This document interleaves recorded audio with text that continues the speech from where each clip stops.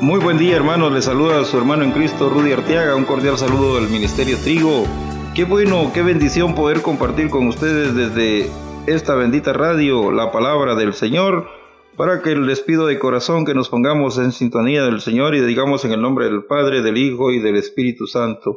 Padre bueno, Padre amado, en el nombre de Cristo Jesús, Señor, te alabamos, te bendecimos, te glorificamos.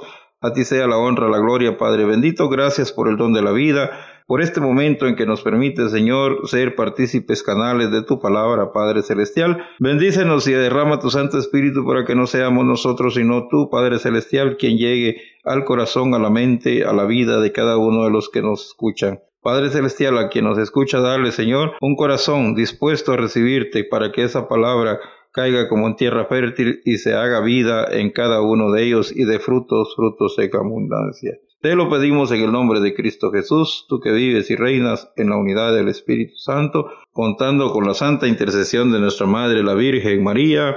Amén. Hermanos, es una bendición poder compartir con ustedes este tema al cual le hemos titulado ¿Qué frutos se ven en mí? Hermanos, muchas veces nosotros nos quejamos de cómo la situación que estamos pasando, se nos olvida muchas veces de que hemos sembrado y lo que sembramos cosechamos. Pues es claro que el que siembra brócoli va a cosechar brócoli, o el que siembra arveja va a cosechar arveja.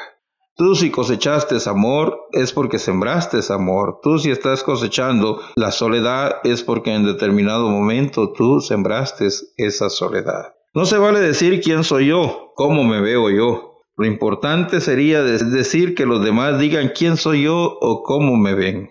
Decía el hermano Salvador Gómez, dime con quién andas y te diré de cuál fumas. Dime con quién andas y te diré quién eres. Dime a dónde vas y te diré qué es lo que traes. Jesús nos lo dice bien claro allá en el Evangelio de San Lucas, en el capítulo 6, versículo 43 al 45. Y dice la Sagrada Escritura de esta manera: no hay árbol bueno que dé frutos malos, ni tampoco árbol malo que dé frutos buenos. Cada árbol se conoce por sus frutos. No se recogen higos de los espinos, ni se sacan uvas de las zarzas. Así, el hombre bueno saca cosas buenas del tesoro que tiene en su corazón, mientras que el malo de su fondo malo saca cosas malas. La boca habla de lo que está lleno el corazón. Palabra del Señor. Gloria a ti, Señor Jesús.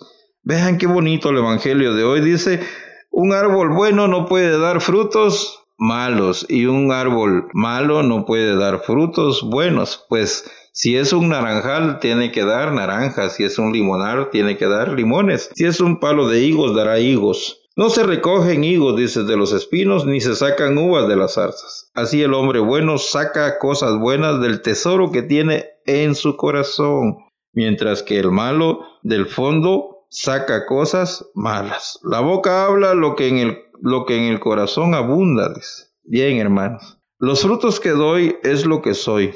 Pues si yo estoy dando limones es porque soy un limonar. Si estoy dando naranjas es porque soy un naranjal. Cuando tú das limones, hay quienes te devuelven caras, ¿verdad? Tú le das un limón a alguien y cuando lo prueba te va a devolver una mala cara, un mal gesto, una mala actitud, y tú te preguntas, ¿por qué esa persona, si yo le estoy dando algo, me está respondiendo de esa manera? Es por la clase de fruto que tú estás dando. Si tú le das una naranja dulce a alguien, definitivamente lo que te va a dar es las gracias por haberle dado aquel fruto sabroso, apetecible al paladar, ¿verdad? Pero si no le das algo bueno, definitivamente lo que vas a recibir es algo que no te agrada a ti. Los frutos que doy dependen mucho de qué me alimento. Para que un árbol dé buen fruto, debe de alimentarse de buena tierra, de abono, de agua, debe de ser podado, cortado, debe de crecer sano. Por eso allá en Gálatas, en el capítulo 5, versículo 22, la Sagrada Escritura también nos quiere hablar. Gálatas 5, 22, 25. Y dice la Sagrada Escritura, en cambio el fruto del Espíritu es caridad, alegría, paz, comprensión de los demás, generosidad, bondad, fidelidad, mansedumbre y dominio de sí mismo. Estas son cosas que no condenan ninguna ley. Los que pertenecen a Cristo Jesús han crucificado la carne con sus impulsos y deseos.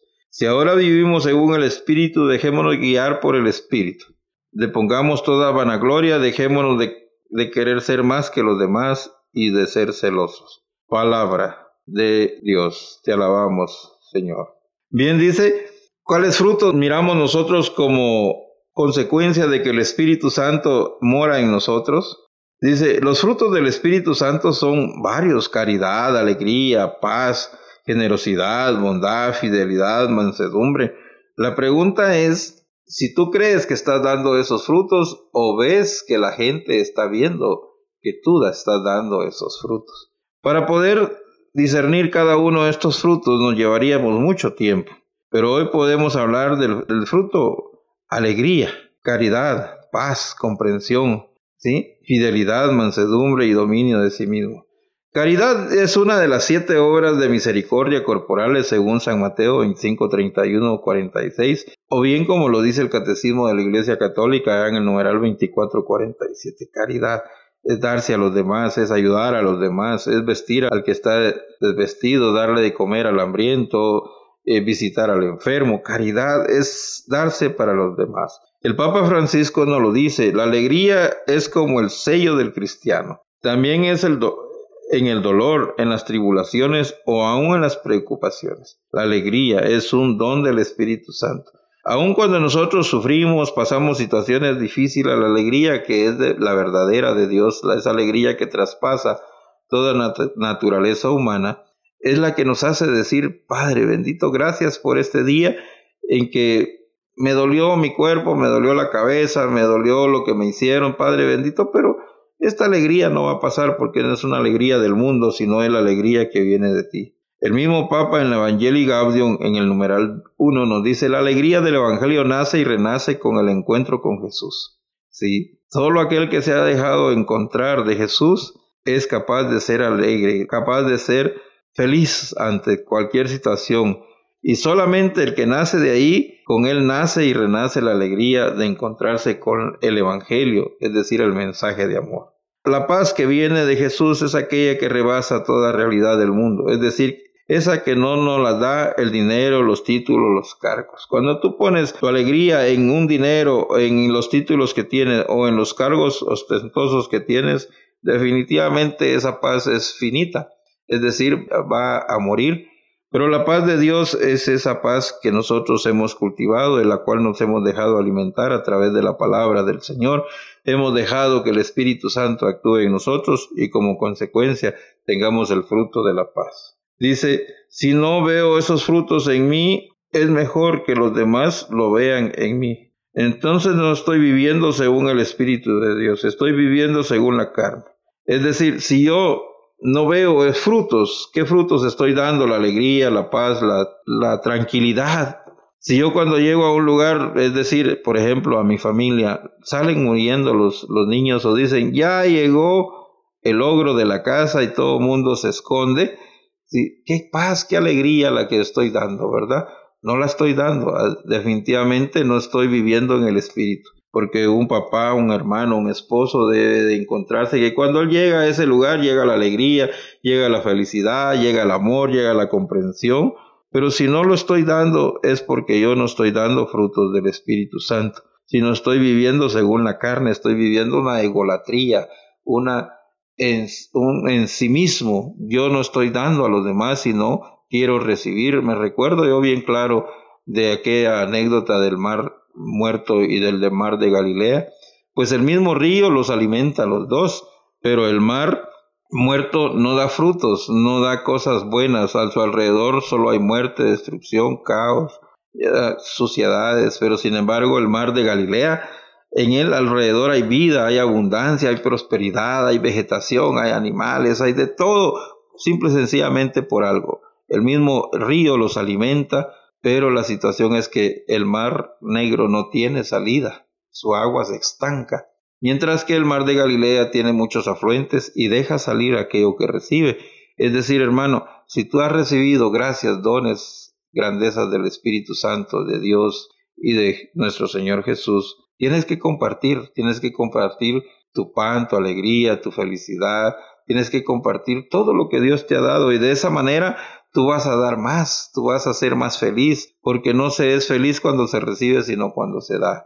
Bien, viene a mi mente allá en mi pueblo Tiquizate, Escuintla, justamente en el patio de la escuela habían 2 árboles, uno de mangos, de esos mangos cualquiera, insípidos, que nadie les gusta, y había un árbol bien frondoso que daba unos mangos especiales, esos que muchos le dicen de leche o de hilachas, los mangones bien sabrosos. Fíjense, ahí todo el mundo, unos se subían al árbol, otros lo apedreaban, otros le tiraban leñazos, otros quebraban las ramas, otros sacudían las ramas, inclusive hasta los animales estaban esperando y corrían con nosotros para ver quién ganaba por comerse un fruto de ese árbol, ¿verdad? Ese árbol estaba dando frutos apetecibles, frutos buenos, donde todos querían estar alimentándose de esos frutos. La pregunta es, ¿qué frutos estás dando tú? ¿Los frutos del Espíritu Santo? Cuando tú llegas hay alegría, hay paz, hay mansedumbre. Cuando tú llegas hay concordia, hay animación. O cuando tú llegas todo el mundo sale corriendo. Eres de ese árbol que nadie quiere comer, de ese árbol que nadie, y aún ni los animales llegan a posarse debajo porque no les interesan los frutos que están dando. Hermano, cuando tú estás dando frutos, todo el mundo te aporrea, todo el mundo te llama, te pide, está contigo. Siempre piden que tú estés en los lugares. ¿Por qué? Porque el Espíritu de Dios está en ti y tú estás dando amor. Eso es lo más importante, el amor. Porque el amor viene de Dios y lo recibimos nosotros y lo recibimos gratis. Y de ese amor tenemos que hacer extensión hacia los demás. ¿Sí? Vivo una vida ensimismado, como el asadón dice, solo para adentro. Una vida que solo para mí, no hay nada para los demás. Vivo una vida orientada al placer, al ser, al tener y al poder. La respuesta no la des tú, que la den tus familiares, que la den tus amigos, tus vecinos, tus compañeros de trabajo. Pregúntales, ¿qué frutos ves en mí? ¿Ves algo bueno en mí? ¿Sabes una forma de saber qué frutos estás dando? Es cuando algún vecino, alguna vecina quiere decir, yo quiero ser como él, yo quiero ser como ella.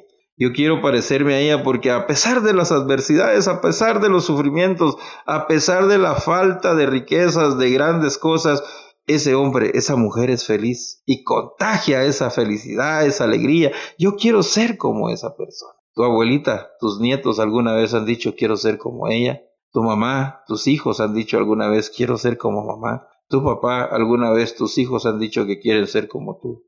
Tu persona, alguna vez alguien ha dicho yo quiero ser como ella.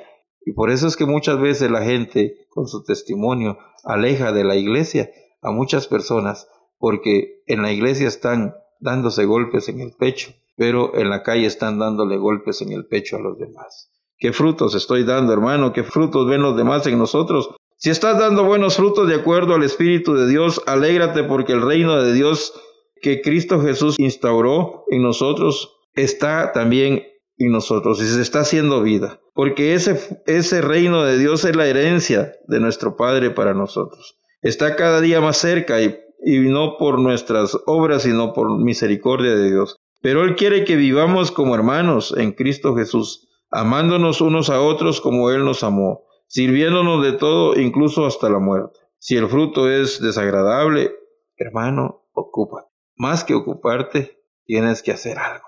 Actuar ya, acción, movimiento, tratar de cambiar esa situación, porque el reino de Dios está fuera de nosotros. Y estamos llamados entonces ¿a dónde? Al infierno mismo, ahí donde será el crujir y rechinar de dientes. Ese es el pago de esta situación. Los frutos dependen. Si tú das frutos, te podan y seguirás dando más. Pero si no das frutos, al igual que la higuera, un día serás cortada y echada al fuego. Padre bendito, en el nombre de Cristo Jesús, Señor, permite, Señor, que nosotros seamos capaces de ver en los demás qué frutos están viendo en nosotros, qué frutos estamos dando. Si son frutos agradables a ti, como la alegría, la paz, la tranquilidad, la mansedumbre, Señor, esos frutos que vienen del Espíritu Santo, la paz, la comprensión a los demás, la generosidad, la bondad, la fidelidad, esos frutos vienen de ti, Señor.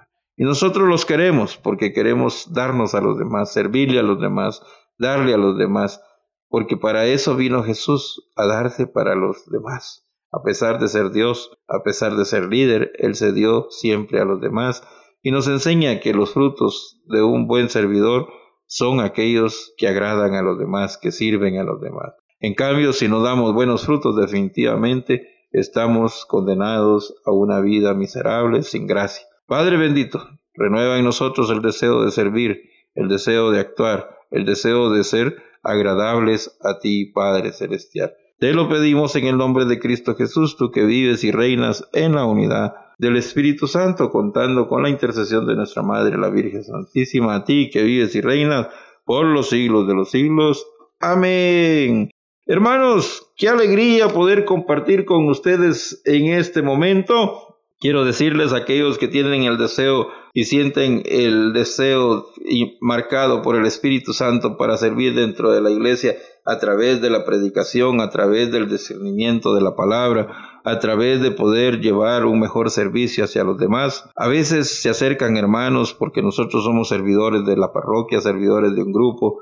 Nos dice, hermanos, mire, esta palabra, ¿qué significa? Esta palabra, ¿qué nos quiere decir? ¿Cómo poder entender? Fíjate que lo importante es tener nosotros un poco de conocimiento, y eso nos lo da el curso Técnicas de Predicación 1. Este curso normalmente dilata o dura un promedio de 6 meses, pero el Ministerio Trigo normalmente lo saca una vez al año, y ven y aprovecha esta oportunidad. Técnicas de Predicación 1 en un curso intensivo, sí, un curso intensivo. ¿Para quiénes? Para ti que ya eres predicador, catequista, servidor, animador, o quieres empezar en los caminos de la palabra del Señor, predicando. ¿Quieres saber cuáles son las técnicas que debes de utilizar para tener una buena predicación? Ministerio Trigo te invita a que participes en el curso intensivo Técnicas de Predicación 1. ¿Cuándo? Del 19 al 23 de junio. Sí, oíste bien, 19 al 23 de junio. Día miércoles 19, jueves y viernes es de 18 a 21:30 horas. Sábado es de 8 a 21:30 horas y el día domingo de 8 a 17:30 horas. La donación es de 350 quetzales por persona, incluye refacciones y almuerzos sábado y domingo. ¿En dónde? En las instalaciones del Ministerio Trigo en la 7ª Avenida 453, Zona 1. Parqueo interno con seguridad, 15 quetzalitos por todo el día. Ven, te esperamos, porque Técnicas de Predicación 1 te va a enseñar a ti dónde poder extraer mensajes, cómo extraerlo, cómo podemos ayudar a que la palabra llegue más profundamente y que sea más entendida. Así como Jesús hablaba en parábolas, nosotros debemos de saber cómo llegar al corazón de las personas, y sé que es a través del Espíritu Santo, pero si no estamos preparados, aunque el Espíritu Santo quisiera, nos sería muy difícil. Por eso hay muchos hermanos que dicen, ay, qué bonito predica, cómo le saca la palabra, grandes cosas. Sí, gracias al Espíritu Santo y a las técnicas que el Ministerio Trigo te puede enseñar. Y aún hay más, hermanos, matrimonios a prueba de fuego 5. ¡Qué alegría! Recuerdo yo aquel primer matrimonio a prueba de fuego hace ya como 2 años. Empezamos nosotros con eso y qué grande y maravilloso ha sido poder tener estos retiros para los matrimonios, porque, hermanos, hay matrimonios que han venido aquí realmente destrozados, destruidos, ya sin esperanza, y han venido inclusive a la fuerza. Los han traído la misma familia, los mismos hijos, los han traído a estos lugares, pero el Señor ha hecho grandes maravillas en ellos. SOS, Dios al rescate de tu matrimonio. Hermano, ¿cómo está tu matrimonio? ¿Cómo estás viviendo tú en tu matrimonio, hermano servidor? Mira, no te olvides que tú eres un servidor de Dios, pero si tu esposa no anda contigo, ¿dónde está? ¿Con quién está? ¿Qué hace? Muchas veces el enemigo utiliza esos momentos de soledad para hacer grandes estragos en la familia. Por eso es importante que el servidor que sirve venga y traiga a su esposa, a sus hijos, para que juntos caminen. Vieran qué rico, qué sabroso es sentirse uno servidor del reino del Señor, pero sabiendo que atrás está toda una familia que lo acompaña, que lo ayuda, que ora, que intercede por uno, pero sobre todo que lo anima. Ven con tu esposa, ven con tu esposo, ven y date esa oportunidad. Si ya fuiste a todos los lugares y no hay manera, si ya fuiste con los psicólogos, si ya fuiste con los cuates, con las amigas, si ya trataste un montón de formas, pues ven a SOS, Dios al rescate de tu matrimonio. Matrimonios a prueba de fuego 5. ¿Cuándo? Sábado 6 de julio. Sábado 6 de julio, ya poco nos falta. ¿Dónde? Allá en el Salón Parroquial Iglesia María Auxiliadora en la zona 11. Sí, allá en los campos del Cejusa, hermano. De 8 de la mañana a 17:30 horas. 6 de junio de 8 a 17:30 horas. Donación 135 por persona, incluye el almuerzo y la refacción. Pero en preventa sale más barato. En preventa te sale a 125 por persona. ¿Y dónde se están vendiendo las entradas, hermanos? Acá en el Ministerio Trigo, en la 7ª Avenida, 453 de la zona 1. Hermano, ¿estás interesado? SOS Dios al rescate de tu matrimonio. Ven con toda tu familia. Ven y participa de este magno evento. Técnicas de predicación 1, como te dije, del 19 al 23 de junio. ¿Y dónde puedo pedir más información, hermano? Porque usted habla muy rápido, porque no escuché. Y manda un WhatsApp 59 49 90 45 o a los teléfonos del Ministerio Trigo 22 53 37 35 y 56. O llama también al 22 51 22 47 o síguenos en Facebook como Ministerio Trigo. Y aún hay más, hermanos. El Ministerio Trigo no descansa. Pues todos los años el Ministerio Trigo ya tiene como algo especial el retiro internacional. Este gran retiro que el Ministerio Trigo organiza todos los años, donde viene gente, hermanos del Salvador, de Honduras, de Costa Rica, hemos tenido de Belice, de Estados Unidos y del interior de la República. Retiro internacional de liderazgo, fecha del 24 al 28 de julio del 2019, lugar Casa de Retiro La Milagrosa, kilómetro 37.5, carretera Chimaltenango. Donación, hermanos, $245, o es decir, su equivalente en quetzales, 1,835.